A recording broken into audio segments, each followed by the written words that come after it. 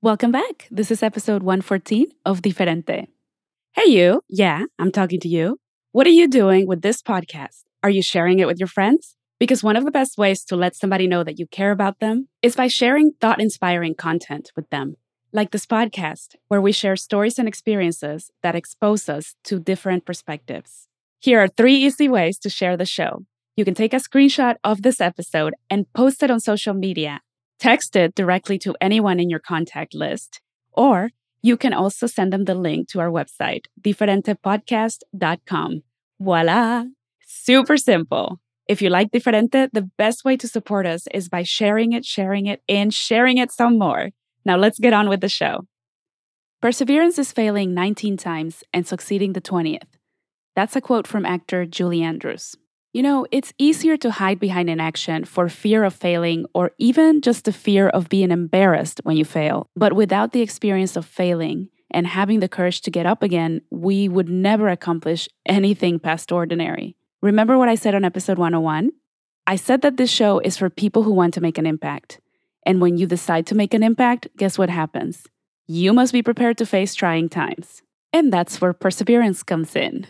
My guest this episode is Christian Heavens, a guy who embodies the meaning of perseverance. So who is Christian? Christian is a professional golfer who has spent the greater part of his 20s on a roller coaster ride of wins and losses as he continues his journey to earn the chance to play on the PGA Tour. He's one of the nicest, most genuine people out there, and I'm so excited to share his story with you because, trust me, we can all learn from Christian's perspective and the lessons that have shaped the guy he is today. Bienvenidos! Welcome to Diferente. My name is Maribel Quesada Smith. I'm an expert at questioning everything who wants to bring more color into your life. I'll be coming to you every week with a little humor and a mountain of passion to share with you experiences and lessons in life, culture, creativity, and business that will inspire all of us to explore different perspectives. Don't be surprised if you find yourself motivated to shake things up. That's known to be a side effect of the Diferente life, and it's contagious. Now let's get to it. Christian, welcome to the show. I am so happy to finally have you on Diferente. Yeah, it's a great time. I mean, I'm excited. We talked about it for a while, and to do something different and bring it to LA is definitely a beautiful place. So I'm excited. Yeah, it's exciting to actually take the show on the road. No pun intended. We brought the studio to LA, and now we get to meet up right here. So I want to start with your story. I know you know the show, so we always start with our guest's backstory. Tell me a little bit about where you grew up and how your childhood took you to where you are today. Yeah, so I'm from East St. Louis, Illinois, which a lot of people think since St. Louis is in Missouri, I'm in Missouri, but right across the river in Illinois, and that's pretty much where I was raised. You know, I grew up playing basketball, football, golf, but golf ended up really taking a passion and having a great spot in my heart.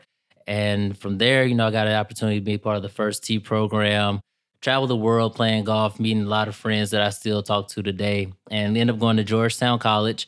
I had a great time there. I was a First Tee scholar at Georgetown College in Kentucky. And, you know, now just pursuing my dream. You know, it's been a long dream. I've been professional as golf since graduating college. And now it's been about 7 years on that journey. So still going, though. So let's take it back a little bit to the time when you first fell in love with golf. Tell me about why you wanted to pursue golf in your college career and then as a professional. The love started really was with my grandfather. So I didn't have my dad early on in life. And my grandfather was my father figure in life. And it was just always fun to go out and hang out with him and the boys after school, or the days when they were watching me while my mom was at work, and just playing golf with him and the fellas. That was just always fun to me, especially as an only child, just to see the guys hang out and talk trash. That's really where the love started. And you mentioned that you were kind of raised by your grandfather in a way. I mean, your mom and your grandfather. Can you talk a little bit about how your relationship worked and what the game of golf meant to you guys? My grandfather was so excited to get me in the game of golf because he tried with so many other people in my family. So my grandfather finally got one of the grandkids, which was myself, that he could finally take under his wing and gravitated to the game that he loved, and he just loved it so much that he can share that with me. Because he's never really had a chance to share that with anybody. Like I said, myself and him are the only people that play golf in my family. So just me being able to have that time with my grandfather was huge. And from him, and the guys that I grew up playing with, I developed so much of my personality from them and memories as a child. So golf's really played a big part of who I am today.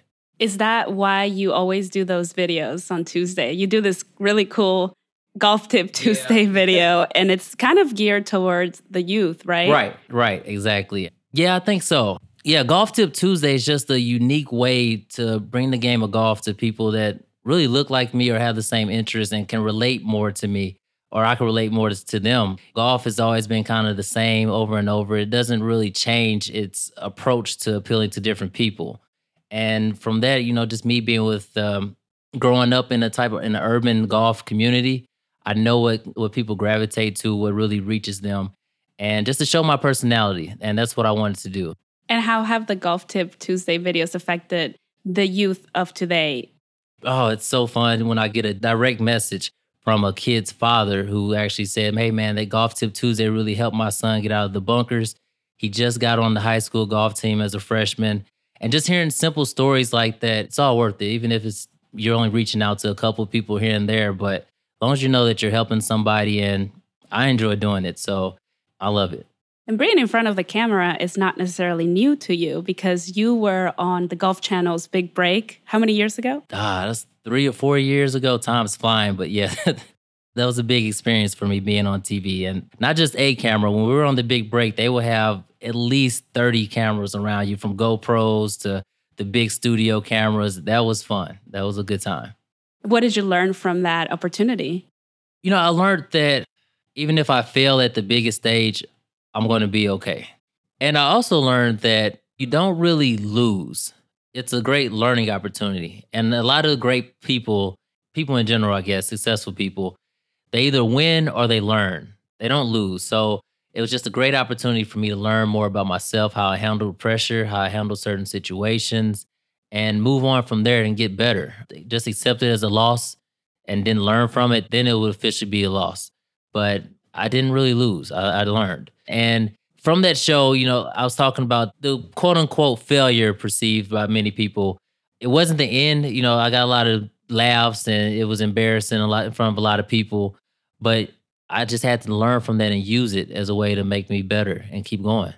Can we talk a little bit about what you just said about embarrassment? Because I think that a lot of people are afraid to pursue their dreams and chase after their goals because they don't want to be embarrassed. Right. Like when you put it out there in the world, let's say I want to be a professional athlete, or I want to be a singer, or I want to be a business owner, whatever you put out into the world and you tell people about, it's hard to say that. It's hard to throw it out there and make people aware of your dreams and your innermost desires because you're afraid of being embarrassed if you fail. Right. And the thing that we have to be aware of nowadays is that we've almost, I think, through social media, made failure not really normal or common or acceptable because we go through it all day. Like, you don't wake up on the right side of the bed every day. Sometimes you wake up and stub your toe. You don't talk about the simple little failures or whatever on Instagram or Snapchat. You show like the perfect lighting everywhere, but failure is normal and it's almost necessary to continue to grow. So the embarrassment that just comes from people you can't think about what other people are going to think. You have to stay on your own path and take your opportunities as they come. Yeah, embarrassment can be very detrimental to your growth, I think, as a human being or as a professional. Can you remember a time when you perhaps have been embarrassed or felt that embarrassment from doing something that you tried and maybe not necessarily won or failed at? Yeah, I mean, there's been thousands of opportunities like that. As far even from, the show where I was embarrassed that I've had millions of people look at me just perform so poorly in a high pressure situation. A lot of opportunities in golf. I really take a lot of pride in that. And the more successful you become in golf, the more eyeballs you're going to have on you. So those failures are maximized more so. Those lessons are maximized so much. And I've had several of those in tournaments from junior golf days. But then they can even go to, being with your buddies and you're going to talk to a girl in like middle school or something. And if she turns you down, that's a embarrassing moment. We have these embarrassing moments and they're okay. You just have to know that, like, at the end of the day, you still made it. You're still alive. And that's the worst thing that can happen is that you just got turned down or you failed. And nothing's wrong with that. Explain the ups and downs of chasing your dream. Well, the ups and downs, again, are the lessons you learn, the losses, I guess some people would say, but we're going to just say lessons. You have so many failures in golf, you almost have to get used to it. You can't let it beat you down. So you're going to have those highs and those lows, but you just have to maintain the positive, optimistic attitude. In maintaining that positive attitude, is there someone in your life who made a big difference in teaching you how to deal with the ups and downs? Yeah, I'll say it was more than someone. I talked to a lot of people, and a lot of people know how influential my grandfather was in my life. He always told me that I can do it, I can beat anyone. He always told me, don't quit. But then when I got to a certain level in my career, I had to start looking at people that have actually done what I wanted to do. So I started reading autobiographies from Muhammad Ali, Kobe Bryant, Jackie Joyner Kersey, and just studying successful people. And from that's kind of where you start seeing common denominators. And one of the mental common denominators I saw from these people was that they were always positive. Their positive mindset, they just always found a way to be optimistic. They never let themselves get beat down too much. They never lost faith. They never lost hope, no matter what the situation is. And, you start seeing successful people on TV or wherever, and you don't know their full story. You think that they had it easy from the start. But once I started reading these autobiographies, and especially with people that I could relate to, so like Jackie Joyner Kersey, she grew up in East St. Louis with my mom, and I saw that they didn't come from all the best backgrounds. A lot of them didn't have money. Everything wasn't handed to them, but they kept that positive mindset. So I just learned that was a major key. How do you stay positive? How do you remind yourself to remain in a positive frame of mind? I guess there is a trick. There are certain things that you need to help remind you why you're doing what you're doing, why you started. Because sometimes when things get tough, you start to forget what initially got you into it and lose that fire. So you have to have a vision, a lot of vision boards, goals, something that you can see physically, because a lot of times mentally it can become vague. The pain of going through it can kind of take away from the vision in your mind. And once you get back to it and actually touch it a little more, that helps you. You always have to have goals written. That's one of the things that I've read. A lot of the successful people are goal oriented. That was a huge thing for me that I learned my junior year in high school, was how to set goals properly and also set goal ladders. So the main thing that the first T taught me was that when you set goals, always set them positive. I wouldn't set a goal that says, don't 3-putt. The goal is to have a 2-putt or better. And that just makes the world a difference in your mindset as far as being positive and keep going. How do you correlate golf to real life? Because I know that we talk about this all the time in my family as well with my husband. Golf mirrors real life. Explain that a little bit. What does that mean to you? Yeah, golf's one of those unique sports, especially being an individual sports, that you face so many obstacles and opportunities in the game of golf, that in golf, you can't pass on the moment. Like, you have to take that moment head on. You can't pass someone to shoot, or if you fail, it's not somebody else's fault because they didn't catch it. You have to own it. And I think that's really big in life. Like, you have to own the moments, own the opportunities, own the failures. And a lot of the situations that you'll find on the golf course pretty much relate to life. You start off on the golf course and you'll have a bogey on the first hole.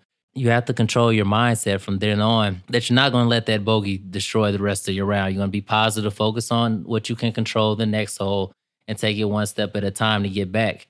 If you're in the workplace, if you get a new job and people aren't really liking you the first week or so, you're not going to let that change your whole attitude towards the job for the rest of your career. You just have to focus on what you can control and keep going and take it one step at a time. So I think that's one of the many lessons that I've learned through golf that kind of translates into life. And let's talk about how your family feels about your career. So you have chosen to pursue professional golf full-time, which is no easy task. How does your family feel about your dream career? I'll be honest with you, and I understand where they're coming from. They weren't the most positive about it.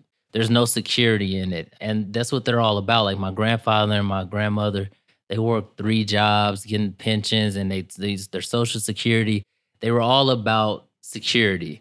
And I understand that they want me to be secure. They're worried about me traveling the world, not knowing when I'm gonna make my next paycheck, not knowing where I'm going to sleep the next week. And they love me and they worry about that. They want me to be more secure. But I'm young. I just love chasing my dream. So I'm looking more for opportunity than security. And that's fine. They don't have the vision I have. God didn't give them that vision. I don't expect them to have that vision, but I just have to stay positive and I just need to trust my own vision. What does it feel like to not have stability day in and day out? It doesn't feel good at all. I mean, it's exhilarating and it's fun. It has its moments, I guess. It's kind of like the gamblers, how they're so excited. They live and die by every moment. Part of that is good, but it's stressful. But, stress, they say, pressure busts pipes or it can create diamonds too. So I just love the opportunity and owning each moment to try to have a moment that'll change my life forever. I'm just looking for those moments. I think it's something to wake up to and live for and work towards every day. Take me through a day in the life of Christian Heavens as a professional golfer. Yeah, so my typical days when I'm at home, I'm an early riser. I've always been that way. So I wake up about 5 o'clock, 5:15, and I'm in the gym right around 5:45, 6 o'clock for a little over an hour. And then I'll come home. And whenever I'm in town in St. Louis, I help with my great grandmother. So I'll make her breakfast and I try to get back out to the course around 8 o'clock. From there, now that I'm getting older, I've learned that it's more quality over quantity. So I don't have to be out there 6, 7, 8 hours a day. And it's so hot in St. Louis anyway. So you try to get done by 1 o'clock. And from there, I'm reading. Like I said, I really love reading and relaxing. That's about it because you're so tired and so worn out. You don't want golf to take control of everything. So you need to put time for your family, other opportunities. And that leaves plenty of time to kind of have a balanced life. That's about it for me. And I'm going back to sleep pretty early, getting ready for the next day. How do you make it work for you? How do you plan your schedule around golf, tournaments? How do you travel? How do you get money to play in these tournaments? I don't know. I just make it work. I just do what I can. I look at tournaments online. We pretty much manage our own schedules. So there's different tournaments around the country that you can play, different cities. And whatever I can afford, if I have a friend that stays in this city and there's a tournament, I'll make a call. Hey, can I get a couch? I'll be in town for this amount of days. And I just make it happen. I just get by with what I can, try to make it to the next opportunity. If I take advantage of it, great. That changes my opportunities and makes it easier for me to play in bigger tournaments the next week. If not, let's scrape around, see what we got. Let's check our money bag and see how many nickels we get for the next one. They say that Tiger Woods travels with his own mattress, and you're over here sleeping on people's couches. Yeah, I don't know. It's quite the contrast. Yeah, I'm not familiar with that life yet. I can only dream of it, but I'm very comfortable on the couch. I know that. So if anybody out there listening ever gets a call from Christian Heavens, let him stay on your couch. Right. Or if you know there's a tournament in town and you have a couch, let me know and I'll be more than happy to come out that way. It could be a Chase lounge. Right. He's not picky. Obviously, part of being a professional athlete includes dealing with letting your body heal and sometimes, unfortunately, injuries. Have you had any injuries that have set you back, and how do you deal with that? Yeah, it's funny that I'm talking about this because I have been struggling with my back lately, and that may be because of the number of couches I've slept on. But it's tough. It's tough. I'm still going through the process of balancing rest and work. And I'm starting to find out that rest is as important or maybe even more important than the work that you put in, especially nowadays with social media as well. I'm bashing social media, even though I love it. It's a love-hate relationship. Yeah, it's a love-hate relationship. And they always talk about just grind, work hard, no sleep, all this. I haven't found that to be a key or a recipe to success. I found that to do more harm than good. And I'm learning that you really got to rest. You got to listen to your body when you're injured and your body's trying to tell you something. You can't fight it. I know there's certain times like now that I'm kind of going through where you just can't take off, but you just got to take it easy and then quickly get to resting as soon as you can. You just wrapped up a tournament in LA. Yes. Which is why we're here. That's and right. then another one coming up this weekend. It's a championship for the Advocates Professional Golf Tour. Yeah, Advocates Tour. That's it. Advocates Pro Golf Tour out here in LA. We're out here. Beautiful city. I'm excited. I love coming out here every year. This week we just played a really nice golf course, Skylinks. Short greens are perfect, just what we love. Perfect scoring conditions, and like I was telling you, my back was finally healthy. It still hurts a little bit, so I'll say it's about 90%.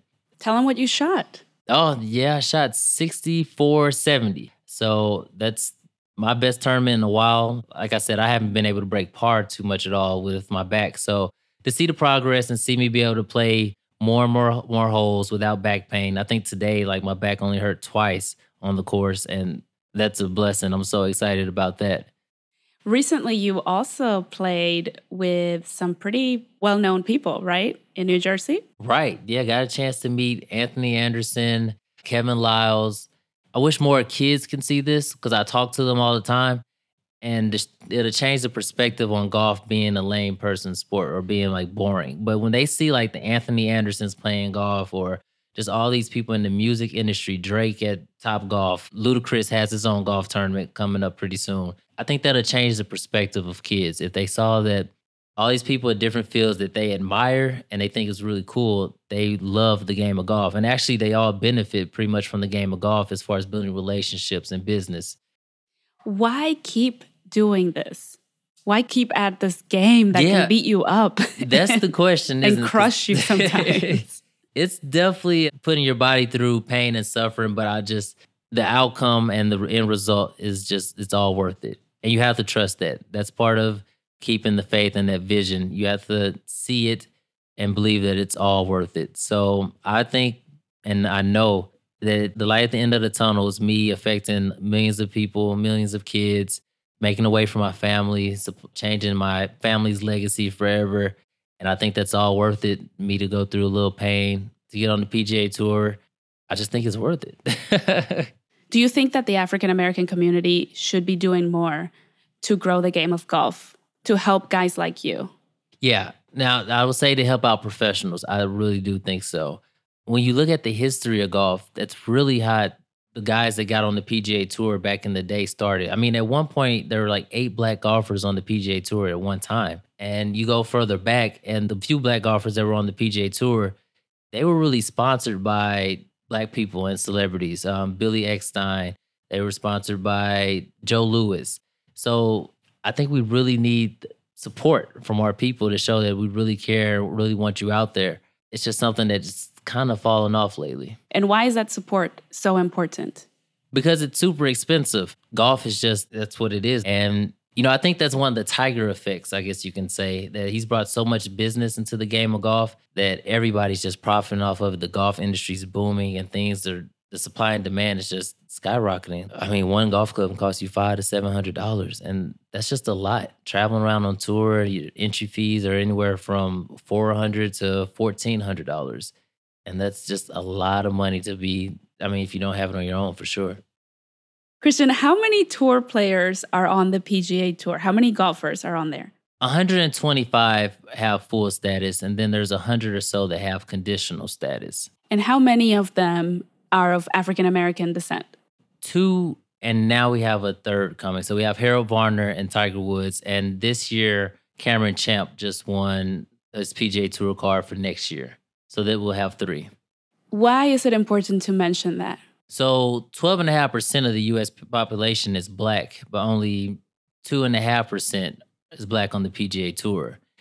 On full-time status. On full-time status, exactly. And, they do such a great job of preaching diversity and inclusion that it's not showing. And, the interesting thing about it is on the PGA Tour, they give opportunities almost every week to golfers. They give 4 to 6 sponsors exemptions in each tournament. The percentage of blacks and whites getting those opportunities doesn't represent what the true percentage of America is or what they claim to want. So I think that needs to be addressed. That needs to be changed because those opportunities are given by people's social status. Their dad or something is a member of a club, or their mom has money and works at a high prestigious law firm that sponsors that tournament.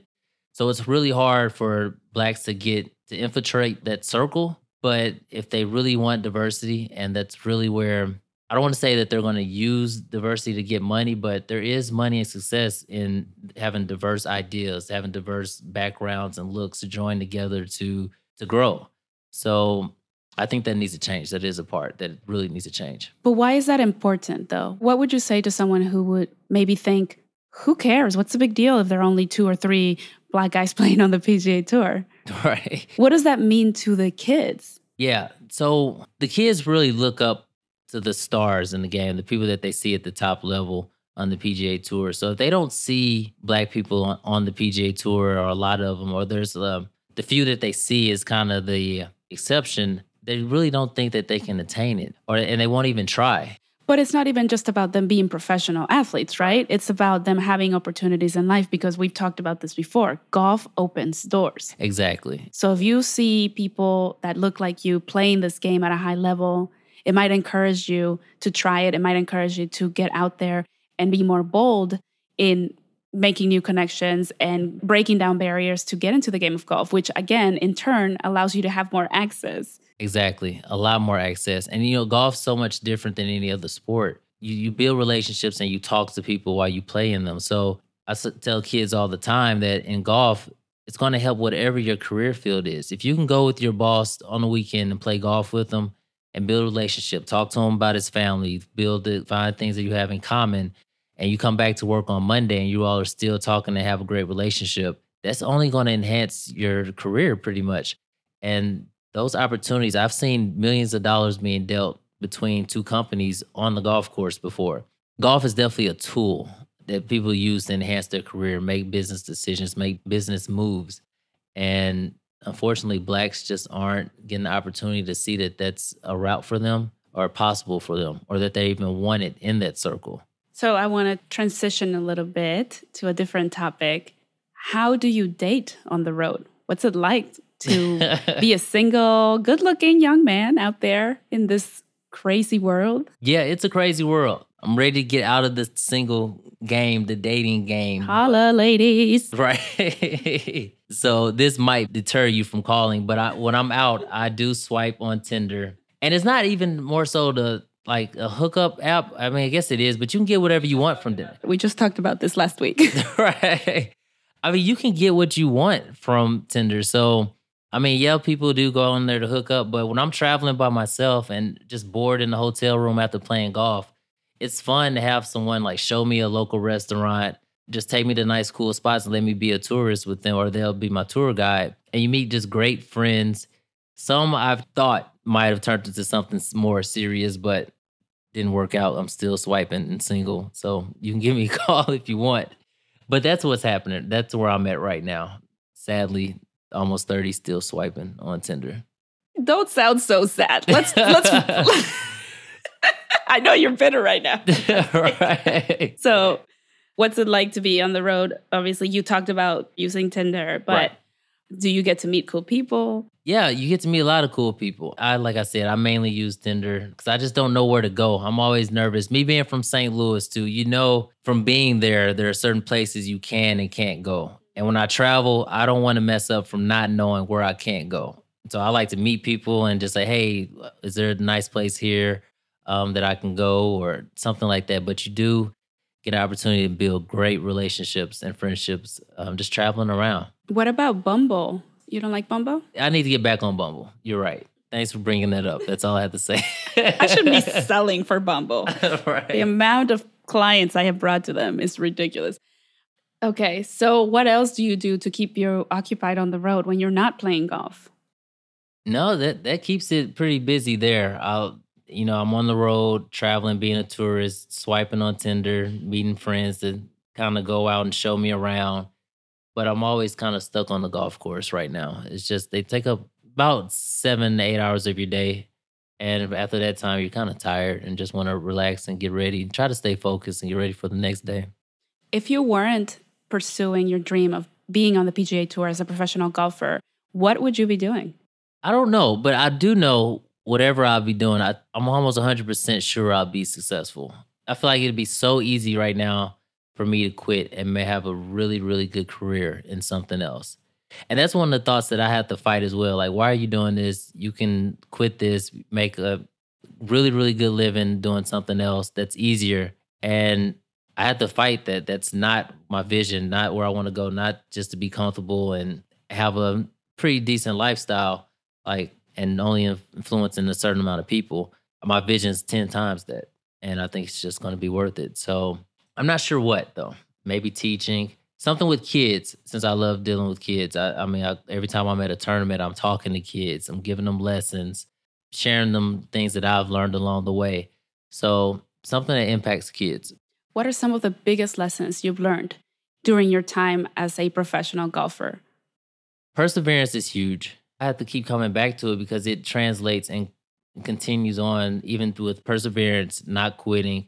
Two major things that are pretty much a necessity for success. I've learned that through golf. Over the time, 7 years or so, it's been a lot of opportunities to just quit. It's been a lot of moments where you just cry. And I'm not even a crier. So I remember the 2 times that I've actually cried because of golf. But you have to keep going. And, usually every time something like that happens, something good follows. So there's a saying that greatness is on the brink of destruction. And I feel like that's something that I've learned. Once you think that everything is just bad and you're on the brink of destruction, if you can go just a little bit more, keep going, just keep putting one foot in front of the next in anything that you do, something huge is going to happen next. And that's the mindset that you have to have. Just keep going, just keep going. So do you feel like you embody perseverance? Without a doubt. I mean, that's just been my career. 7 years of doing this. I've gotten close to the PGA Tour, gotten better overall, I believe. But it's been a journey of 2 steps forward, 1 step back, one obstacle here, 1 setback here, and 1 little speed burst here or anything. It's just been a crazy whirlwind of just emotions and physical capabilities throughout the 7 years. For me to still be doing it is almost crazy when you think of it. What is missing? What do you think is the key to your success? You just have to keep going. I don't think there's anything missing. Everything's really good. I just need to take advantage of certain opportunities and just have a little bit of luck. And that goes as far as, playing well at the right time, meeting the right person at the right time that'll sponsor you. Because once you get that sponsor, it takes off a lot of stress. It's really tough to play and free yourself up when you're having stress. So, I've had a couple opportunities where thought I was lucky to have a good sponsor. It didn't really work out the way I wanted to. But the few tournaments that I had where I thought that I was free to go and not really worried about how I was going to pay bills and just able to completely concentrate on golf, that felt really great. So that's really huge. What advice would you give to someone trying to pursue their dream? The advice that I give them to be successful and chase their dream is that you have to be disciplined no matter what. And I think that goes back to what we were saying about holding the vision no matter kind of what you're going through. There's a Bible verse in Joshua, and I got to get biblical here. I'm Christian heaven, so sorry, everyone. And this is about perseverance. So it's a story of, the walls of Jericho. And the story goes that God told them to walk around the wall 1 time for 6 days and then 7 times on the 7th day. And the story says that they shouted after they completed the task, and the great wall that never has been conquered fell. But the interesting thing about this story that I found is that it wasn't as if they were walking around the wall and as they were walking, bricks will crumble or the wall will crack or a part of the wall will fall. They walked around the wall and saw no results. And I don't think that would happen today. Like, we're living in such a time where instant gratification. They got to see things work out now. And talk to somebody, you FaceTime them now. You want to show this picture, you put it on Instagram right now. Instant gratification. But these people had to walk around 6 days and see no results. And I just don't think people can do that now. And they just trusted. They just had faith in a higher power. They had the faith in the Bible and God. They had perseverance. And they had perseverance. And I'm sure some of them had bunions and corns and some stubbed their toe on the rock or the flu. I don't know. So I'm pretty sure it wasn't the easiest stroll around the park every day for them. And they were still able to do this without results. So, they were disciplined to what their goal was and the vision was. And you're just going to have to do that in life. You're going to have to be disciplined to the goal, the vision, and step in it every day, even if you don't see results, even if you're going through pain, even if the sandal's broken, you got to walk on rocks around the wall, like in the Bible or something. You just have to keep going. What's the most difficult thing you've ever had to persevere through? I guess I want to stick to the recency effect. So the most recent one is, like I talked about, my grandfather introducing me to the game of golf and me sharing this golf moment with him all the time. So my grandfather recently passed, and I think I've been struggling with that, dealing with him passing, not being able to call him after the tournament or talk to him at all or share. Tiger Woods being in our hometown for the PGA Championship not too long ago. Those moments I'm mentally struggling with. I've never dealt with that before. And I honestly listened to your podcast where you talked about therapy a couple weeks ago. That's episode 109. Episode 109, please listen to it. Listening to that podcast, it really was a call. I felt like it was talking to me that I needed to go to therapy to talk about that, to fight through that mental battle, dealing with life in golf without the man that's brought the game to me, like brought me into the game. So right now I'm pretty fresh into that. That's really tough, I feel like. I mean, every time I'm on the golf course, can't help but to think about him or see him or just think about the lessons that he's taught you on the golf course. So that's me right now. That's my mental battle right now. That's the only one I can really think of that's my toughest. Well, you shall get through it, like Right. everything else that you have so far. I think you're a very good example of perseverance, and that's why I wanted to talk to you about this. Well, I'm glad that you're saying that. I like to hear things like that because I try to show that and be honest about my journey and show the perseverance that it's not all that easy. With golf, I think kids will get deterred from golf when they see that they can't be like Tiger Woods because they're not successful from 4 years old or not breaking 70 at the age of 10 or winning U.S. junior amateurs at the age of 13 or 14 on to being a great collegiate player and winning on tour at like 19 or 20. Once you're past those milestones and you see that, all right, well, I can't be Tiger Woods now. I hope there's a moment where they can say, well, shoot, Christian was here. He was broke. His parents didn't really agree with what he was doing. He just struggled, went from couch to couch. That's what I'm doing. And Christian's on the PGA Tour being successful. So what did he do? What was his mindset? How did he keep going? Let me walk down Christian's footsteps and follow him to the PGA Tour. Last question for you. How do you define success? I think success is something you don't really obtain physically. Physically, I think there's never enough.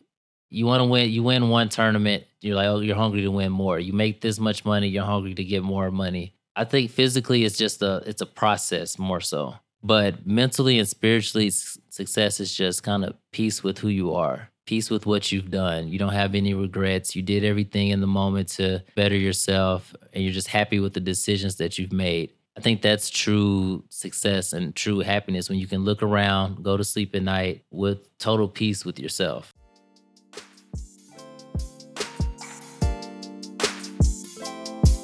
This month, we're launching the Diferente Shop, where people can support a nonprofit community organization while rocking some Diferente merchandise. And our first partnership will be with Camp Good Life. Allow me to introduce a very special friend of mine, JT Davis, founder of Camp Good Life. So, JT, what is the mission of Camp Good Life? So Camp Good Life is a media and technology summer camp for kids between the ages of 12 to 17. And we target kids that are underserved and underrepresented. We take them out of the community, put them at a camp facility, and teach them how to take an idea from concept to completion. I'm a television producer. I understand how important it is to tell stories, and I want these children to have access to tell their own stories and to have access to the entertainment industry. And this camp takes place in the outskirts of Maryland, D.C. area. Is that correct? Why a camp? Why not stay in the city? Well, when I worked on a mayoral campaign here in DC, I worked with kids between the ages of like 16 to 22, and they had never been to some of the more beautiful parts of DC that were really serene.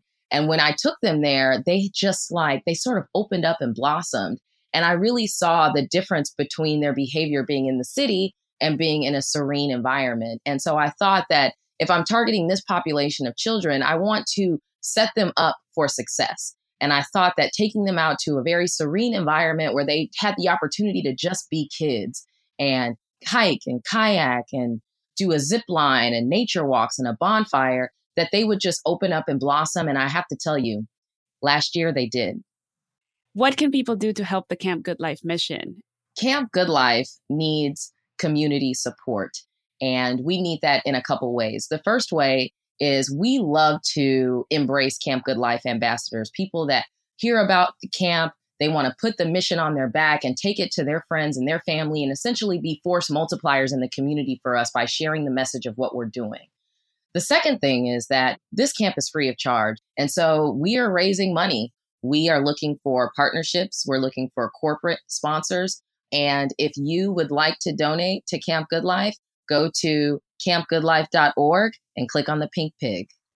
I've realized over the years that to live a full life is to make a positive impact in the lives of others. And that's what Living Diferente is all about. Which is why for the entire month of August, we will be donating the net proceeds from every t-shirt and mug we sell to help sponsor kids attending Camp Good Life. Head to our website, adiferentelife.com, to join us in supporting this impactful community organization. Thank you for listening to Diferente. If you like this episode, let me know by leaving a 5-star review and by sharing a screenshot of this podcast on Instagram or Facebook. Just don't forget to tag me at @adiferentelife so I can know you're listening. Hasta pronto!